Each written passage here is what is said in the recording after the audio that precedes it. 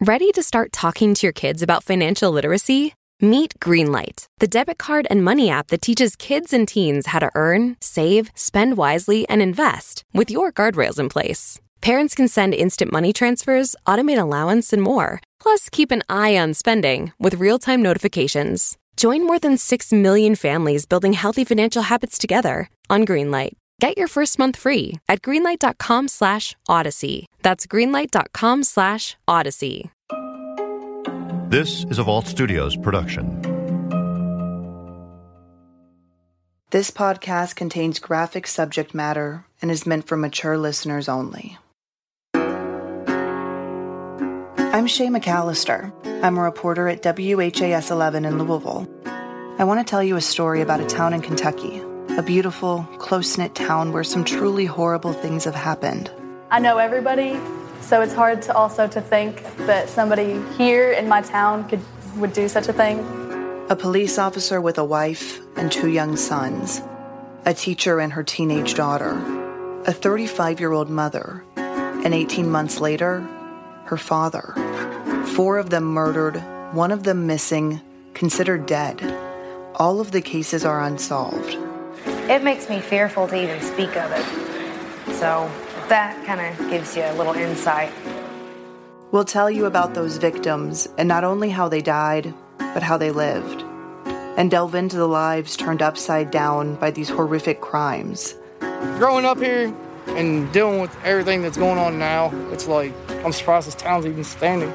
We'll dig into the theories around what's really happening in Bardstown and uncover a history of violence that connects this town's past with its present. It's a growing mystery. Whether the events are connected or not, it's a drumbeat, and it's persisting.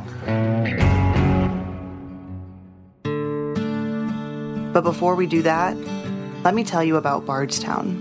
We want to make sure you get the full picture.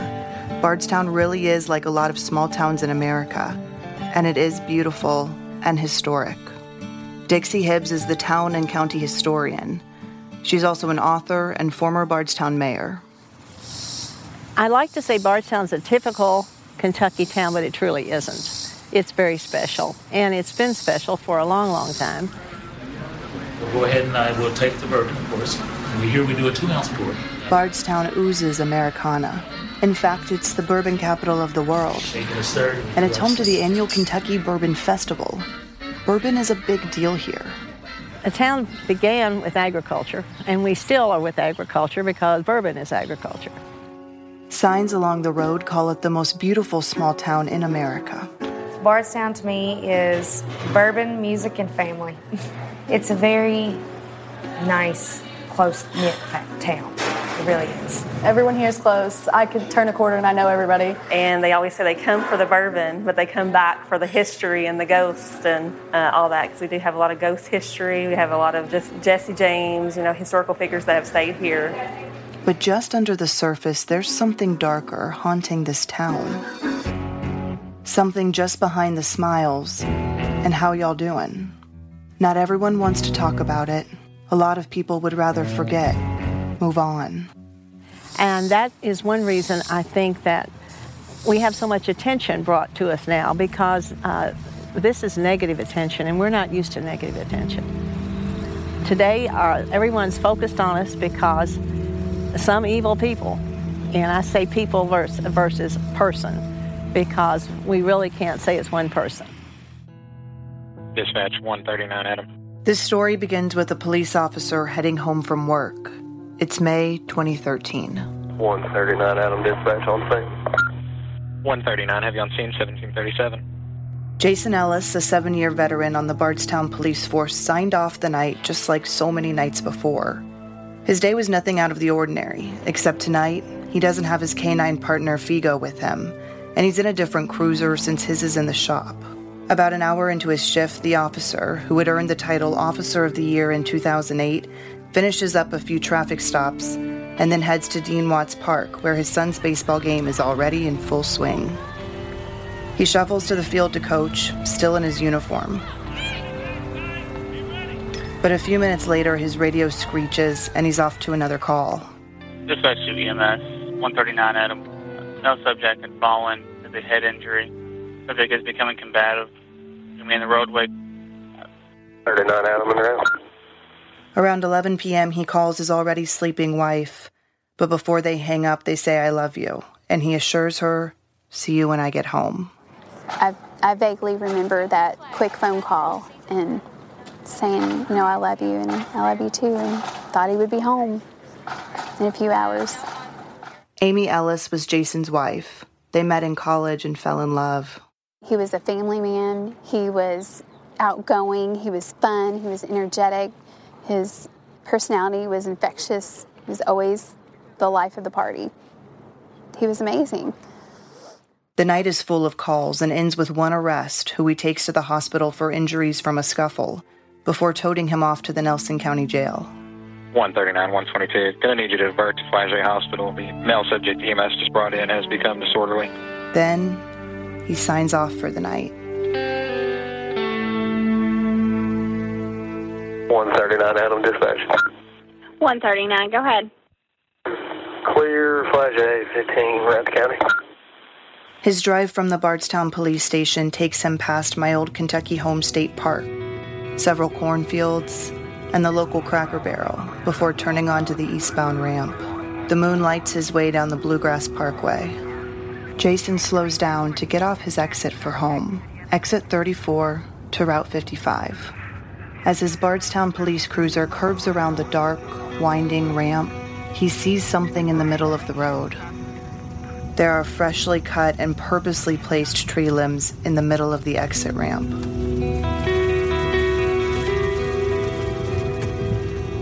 He pulls his cruiser across the ramp to block any oncoming traffic, puts on his flashing lights, and steps out of his cruiser to remove the debris. But someone is hiding among the lavender spring flowers just off the slanted pavement. When Jason bends down to grab an armful of branches, he's ambushed. Booming 12-gauge shotgun blasts ring out. He's struck in his Kevlar vest and under his arm. More shots penetrate the darkness and the officer. He's sprayed with pellets, striking his right upper arm, forearm, and right elbow. More plow into his scalp, his forehead, his temple, and his right jaw. He doesn't have time to react or to grab his gun from his holster. His body collapses to the pavement, and the tree limbs fall onto his legs. Blood seeps onto the asphalt below him, leaving a trail of red. 139 off duty, 0200. Hello? Officer down, Bluefield Road. Officer down. You need to give us a location. Bluefield Road by the Y. There's been a tree limb or something. Officer down, please emergency. Chad Monroe, a stocky-built farmer, has just gotten off from work at his second job at Heaven Hill Distillery when he was making his way down the Bluegrass Parkway in his red Dodge Ram. Speeding down the BG, as locals call it, his windows are down, and he's blaring Tim McGraw's The Highway Don't Care on his radio, belting out the words above the country singer's melody. But when he slows down to take exit 34, police lights stop him dead in his tracks. Chad rushes out of his truck to investigate. It's a police officer. He's not moving. He tries to find a pulse, but with no luck. He frantically grabs the officer's radio on his uniform. Out of breath, he calls over to dispatch. I've come home from Heaven Hill Distillery. I've just got off work, and there was the police car is sitting in the middle of the road with the lights on, and we didn't know what it was. It's a tree across the road, and I didn't know what it was, and I got out, and I went up there and looked, and it's him. I believe somebody hit him. Okay, can you tell if he is breathing? No, sir, he is not breathing. Body temperature is cold. Ma'am, can you advise the status of the officer? Is he conscious? I believe he's dead. Soon, a flood of blue lights light up the night sky, dancing off of treetops and illuminating the horror Jason's fellow officers are about to drive up to, one by one as they receive the call from dispatch to exit 34. Station 2, respond to Highway 55. They're possible. Officer down. 539. An officer en route, or what kind of run are we going on? 539, sure. We have officers responding from Bardstown. We had a passerby on the officer's radio. We're not sure what's going on. Dispatch begins calling others to the scene, like the chaplain and the Nelson County coroner.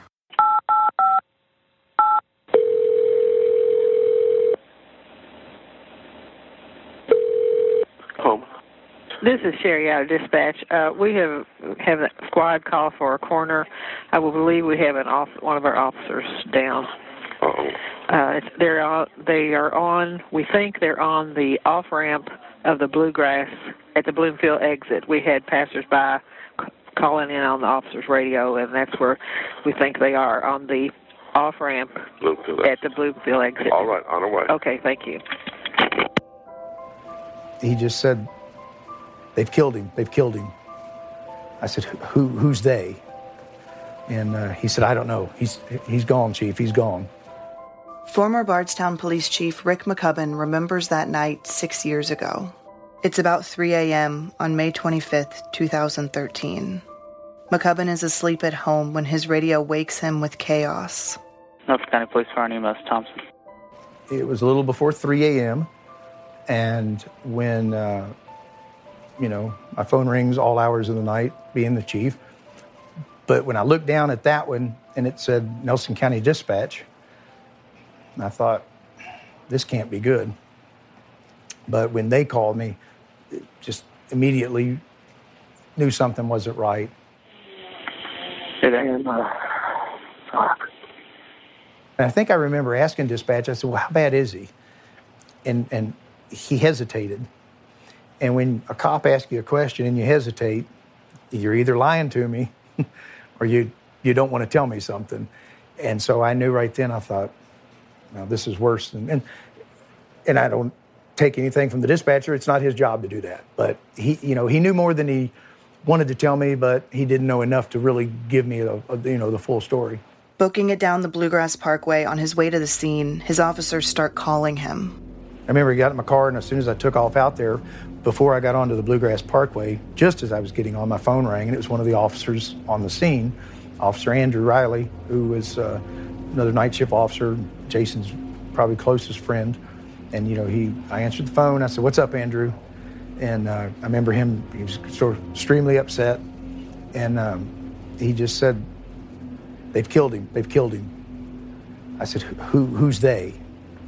And he said, "I don't know. He's gone, Chief. He's gone."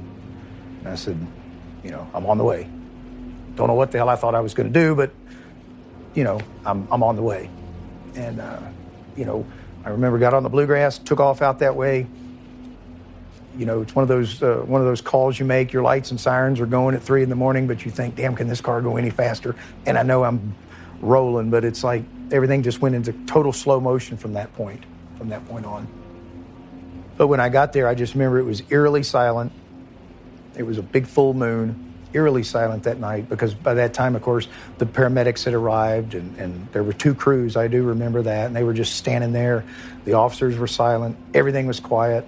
The police tape was around the scene, and I walked up, and the sheriff at the time was there, and one of the troopers, and I said, "What's? Tell me something." And he said it's Ellis, and he's gone.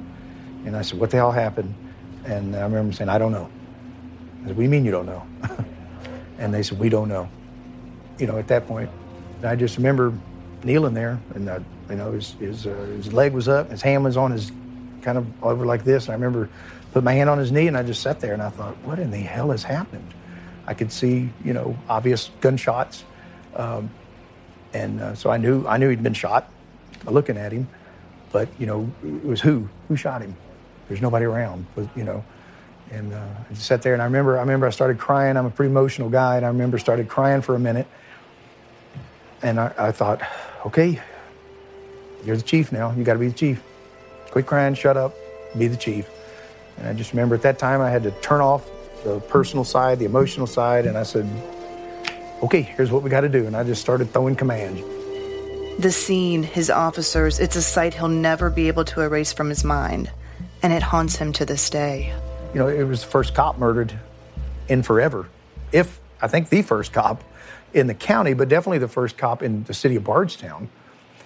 You know, I had a moment where I just kind of lost it as chief, or as just a cop. You know, I have a dead young man, a great cop who's dead on the side of the road, and nobody knows what the hell's happened.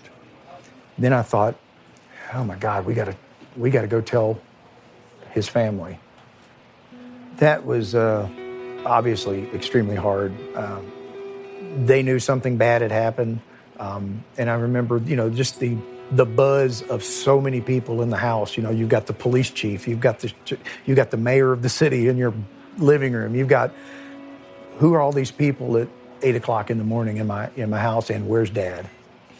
The Blue family, the Blue blood family just got a bad hit, but nothing at all like what Amy and Hunter and Parker and Jason's family in Cincinnati just took. Blue Bloods are Ellis's vast family of police officers, not only in Bardstown, but across the country. I've been to Bardstown a lot over the years, but this time, investigative journalist Jessica Knoll is with me. We're working on this podcast together. Jessica closely covered the story of what happened that night back in 2013. And driving into Bardstown, I ask her what it's like being back. Driving past exit 34 is definitely one of those places that gives me goosebumps, because you know that's the last place he was, and he couldn't even defend himself. He didn't even know it was coming. And a woman lost her husband, a community lost an officer, and his sons lost a father. And it was just a tremendous loss. Jessica sat down with Jason's wife, Amy, in 2013, inside the home she shared with Jason and their two sons, Parker and Hunter. One of the things that stood out to me was at the front door, as you walk in, there was a pair of boots that were Jason's, and then there was a tiny pair of boots that was one of his sons. And they were sitting on a mat right next to the door, like they were going to be used again. And it was something that kind of stuck with me. And, you know, she took me through the bedroom where they had a teddy bear that was made out of his uniform. And she walked me through the morning, you know, how he gets ready in the morning, sitting on the bed. And to be in that room with them, you know, such an intimate place, was very emotional. And so, you know, she was wearing his ring on a necklace, and, you know, she kept rubbing it as she was talking to me. And, you know, she told me the story of how they met and how they fell in love. And, you know, it was beautiful to hear that side of the story. But there were it was as if Jason was going to walk through the front door, because there were so many reminders of him. It was almost like he was haunting that house. There was so much there. You know, the flag from the funeral that she showed me and held close to her. And at the same time, there were all these beautiful memories there. There were, on the mantle, they had all these framed photos of the family and him with the boys. And so it wasn't all sad. It was these happy memories that she clung on to. And that was really touching for me. Jason is this picture right here. Kelly Eastman says family was everything to her baby brother. Probably after marrying Amy, the best day of his life was when his boys were born. They are both their father. It's almost scary. Every time we're around him, we just see Jason. She points to a full-face shot of him, standing in the dugout with a baseball hat on and a cigar sticking out of his mouth. He was just a goofball. Kelly's basement in Cincinnati has become a shrine to their brother, with framed photos of Jason and baseball memorabilia from his time playing for the Cincinnati Reds farm team, his hometown team. There was nothing like being behind the plate for Jason. Just to have total control over a game. Right next to the Bardstown police station sits the Nelson County Sheriff's Office.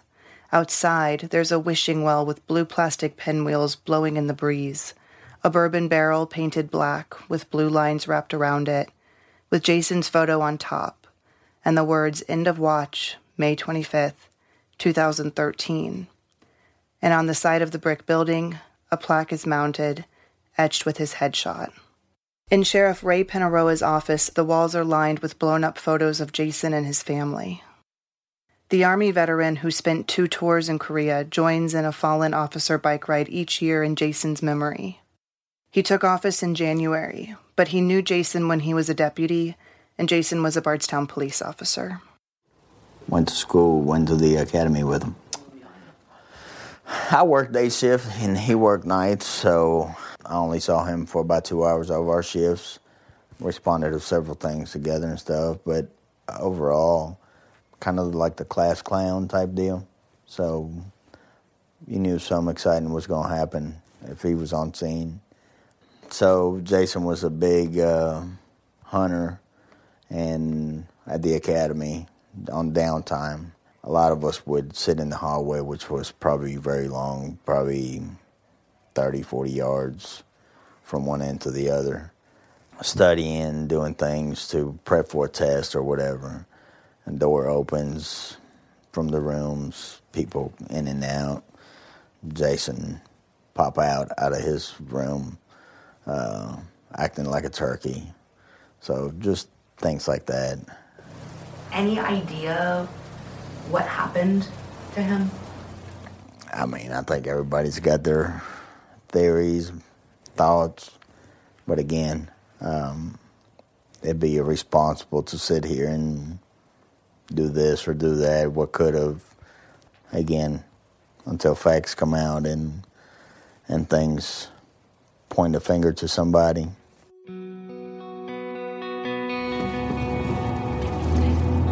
It's really quiet and dark. Yeah, the only thing I've seen out here is a bourbon truck. Jessica and I are driving Bardstown officer Jason Ellis's last route home. One thing that's always gotten to me when I've taken this drive before is just how dark this road is. There's hardly any lights when you're driving it. Yeah. You can understand how he didn't see anything coming.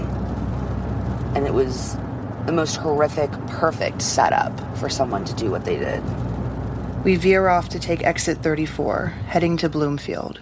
So the thought is based on trajectory. So when you come around that curve, it's almost like a cliff, an overhang that's taller than everything else. So the idea is that potentially there was someone up here and maybe someone down below in that ditch trench area. Both are highly concealable. I mean, you wouldn't see, as you saw when we were pulling around, someone could easily be hidden down below or easily be hidden up top, that they're just waiting.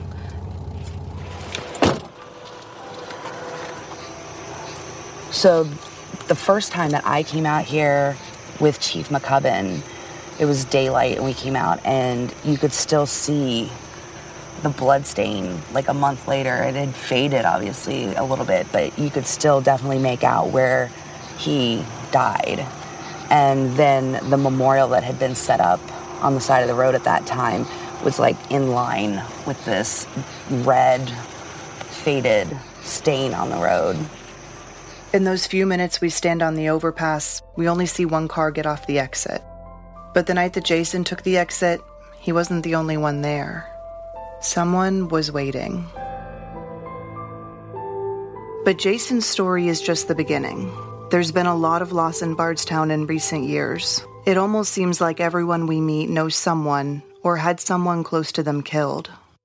There are a few cases where horrible things happen. I hear that there was a lot of underground things going down, whether it be with money scandals or drug scandals, money embezzlement, cartels, all that kind of stuff. Well, it's fogged it up. I don't know whether that's the right word. I know the police departments, sheriff department, state police, they are all so frustrated that the public expects them to solve a crime that they don't have enough evidence. They don't have, I won't say any evidence because I don't know that, but they've got to have some evidence. And it wasn't just to accuse people, you've got to have evidence they'll stand up in court. And if you arrest somebody, you're not arresting them for the headlines. You're arresting them so that you can indict them and try them and make sure if the evidence shows they're guilty that they serve their sentence. The reputation of Bardstown, our hospitality does not include lawbreakers. That's what I want, I guess, to say. We open our doors and our community to all kinds of visitors, but we do not open our doors for people who break the law. And that kind of statement seems like it's laughable since we have 4 unsolved crimes. But we didn't open the doors to them. They came looking for something. We don't know what. Everyone here loves everybody, although we did have some bumps in the road. Everyone here is just so nice. Michael Enseld is keenly aware of those bumps in the road. When he comes home nowadays, Bardstown is a place of bad memories and loss. His father was shot inside his apartment above the Broken T nightclub. We heard the gunshot from here, and chaplain shows up and says, "My dad's in the hospital, go to the hospital."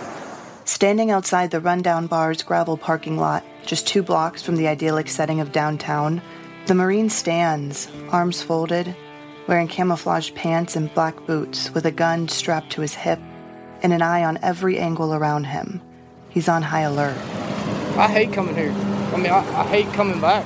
I really do. I can't stand there. As soon as I hit the airport in Louisville, I'm like, crap. I have to come back to this shithole.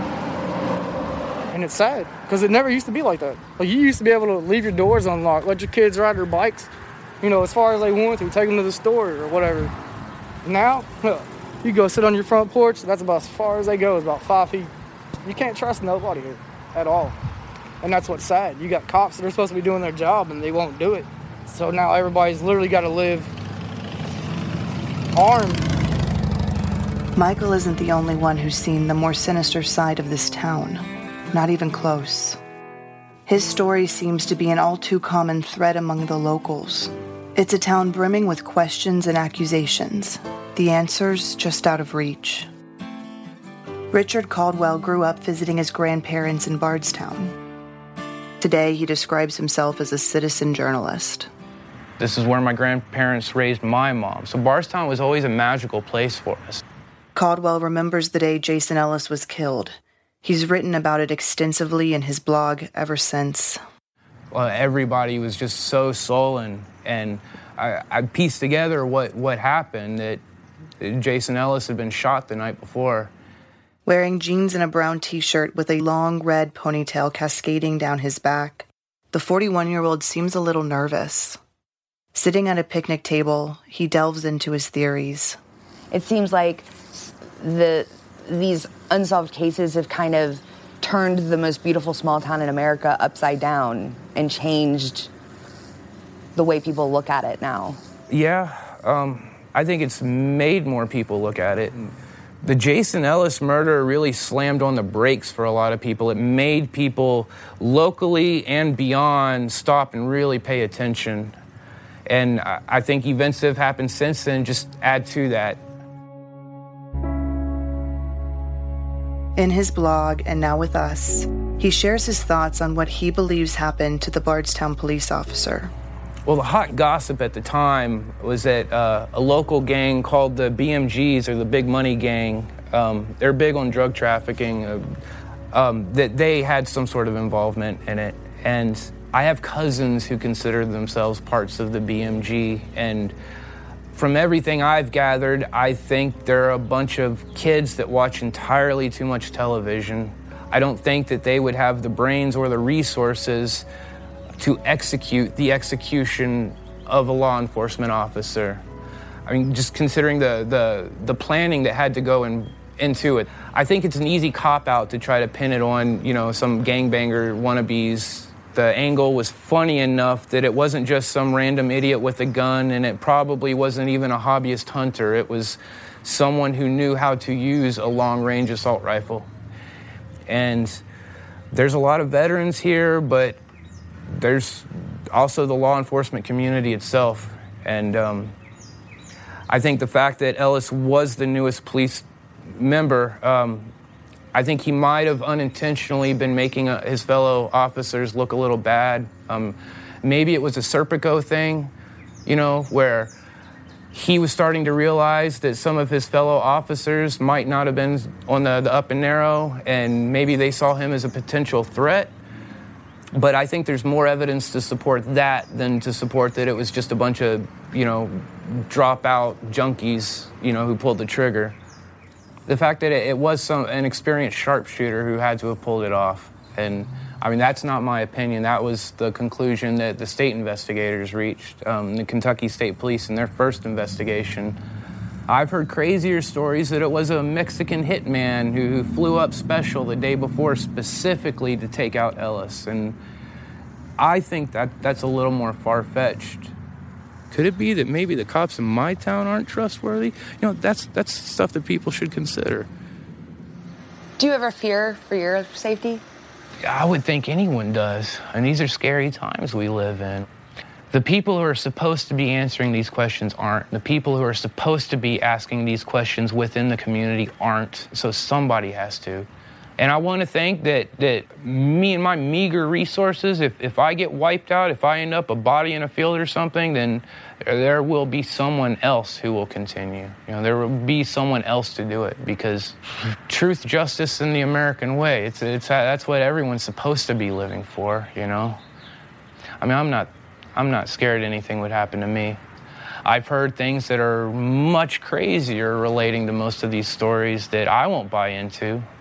Perhaps the lingering effects from past crimes with a group called the Cornbread Mafia are colliding with today's Bardstown. Rick McCubbin and his friend, Glenn Crabtree, belly up to the bar at a local speakeasy and start telling us about the criminal ring. Based in Nelson and other nearby counties, their main cash crop, marijuana. So when you look at what's happened, I don't know, what, Rick, in the past 6 years, 7 years, Ms.? 6 years? There's a lot of tie-in to what happened back in the 70s, in the early 60s with the Cornbread Mafia. There's just no doubt that some of that still exists, even though so many of them have been incarcerated and found the straight and narrow, if you will. It still lies deep within this county. Plain simple. Children still ride their bikes through town, and old men sit on benches under shade trees, talking about the weather. While hospitality remains its prime commodity, what lies beneath the genteel facade and just past the summer breeze is much more ominous. Beyond the southern charm is a thick cloud of suspicion, a belief that they're living among killers.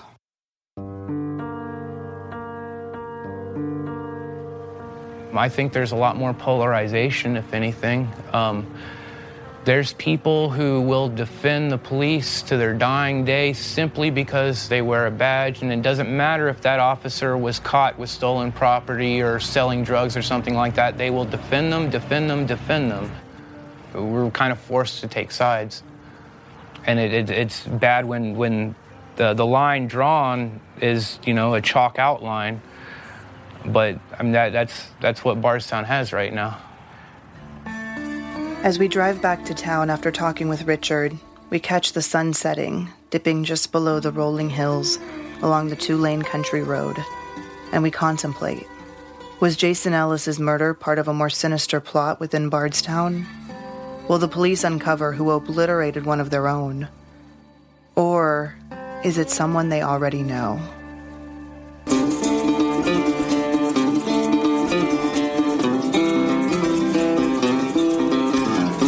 Next time on Bardstown. Something's going to break loose to help solve it. So who stands to benefit from this murder? Because it wasn't an arbitrary murder. It was directed. It's frustrating and it's scary. Whoever did it, if they could do something that cold-blooded, would they do it again? It's also hard knowing that whoever did it is out there living. I feel like we would like to have that closure and have them pay for what they did. Nobody, I can say this, there's no one here in Post 4, no detective, no trooper or what, that wants to retire and know that these cases have not been solved. You wake up and you think of things in the middle of the night. You're always thinking of another way, another angle. It's always going through your mind. Bardstown is a Vault Studios production. You can find Vault Studios on Facebook, Instagram, and Twitter, and learn about our other shows at vaultstudios.com. Visit our website, bardstownpodcast.com, for more background and information about the cases we cover in the podcast. I'm Shay McAllister. A special thanks to our team, investigative journalist Jessica Knoll, producers Beth Peak and Spencer Brudig. Adam Ostro and Will Johnson are our executive producers. Audio production by Richard Humphreys at Tacoma Media in Silver Spring, Maryland.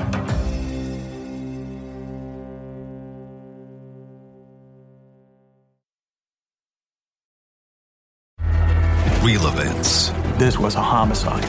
Real investigations. As an investigator, I don't believe in coincidences. The Justice Network, the only 100% true crime broadcast network. A 24/7 lineup of true crime, investigations, and cold case files. These are signs of a serial killer in the making. Why did they do this? Why her? Visit JusticeNetworkTV.com to find us on broadcast, cable, and satellite. The Justice Network.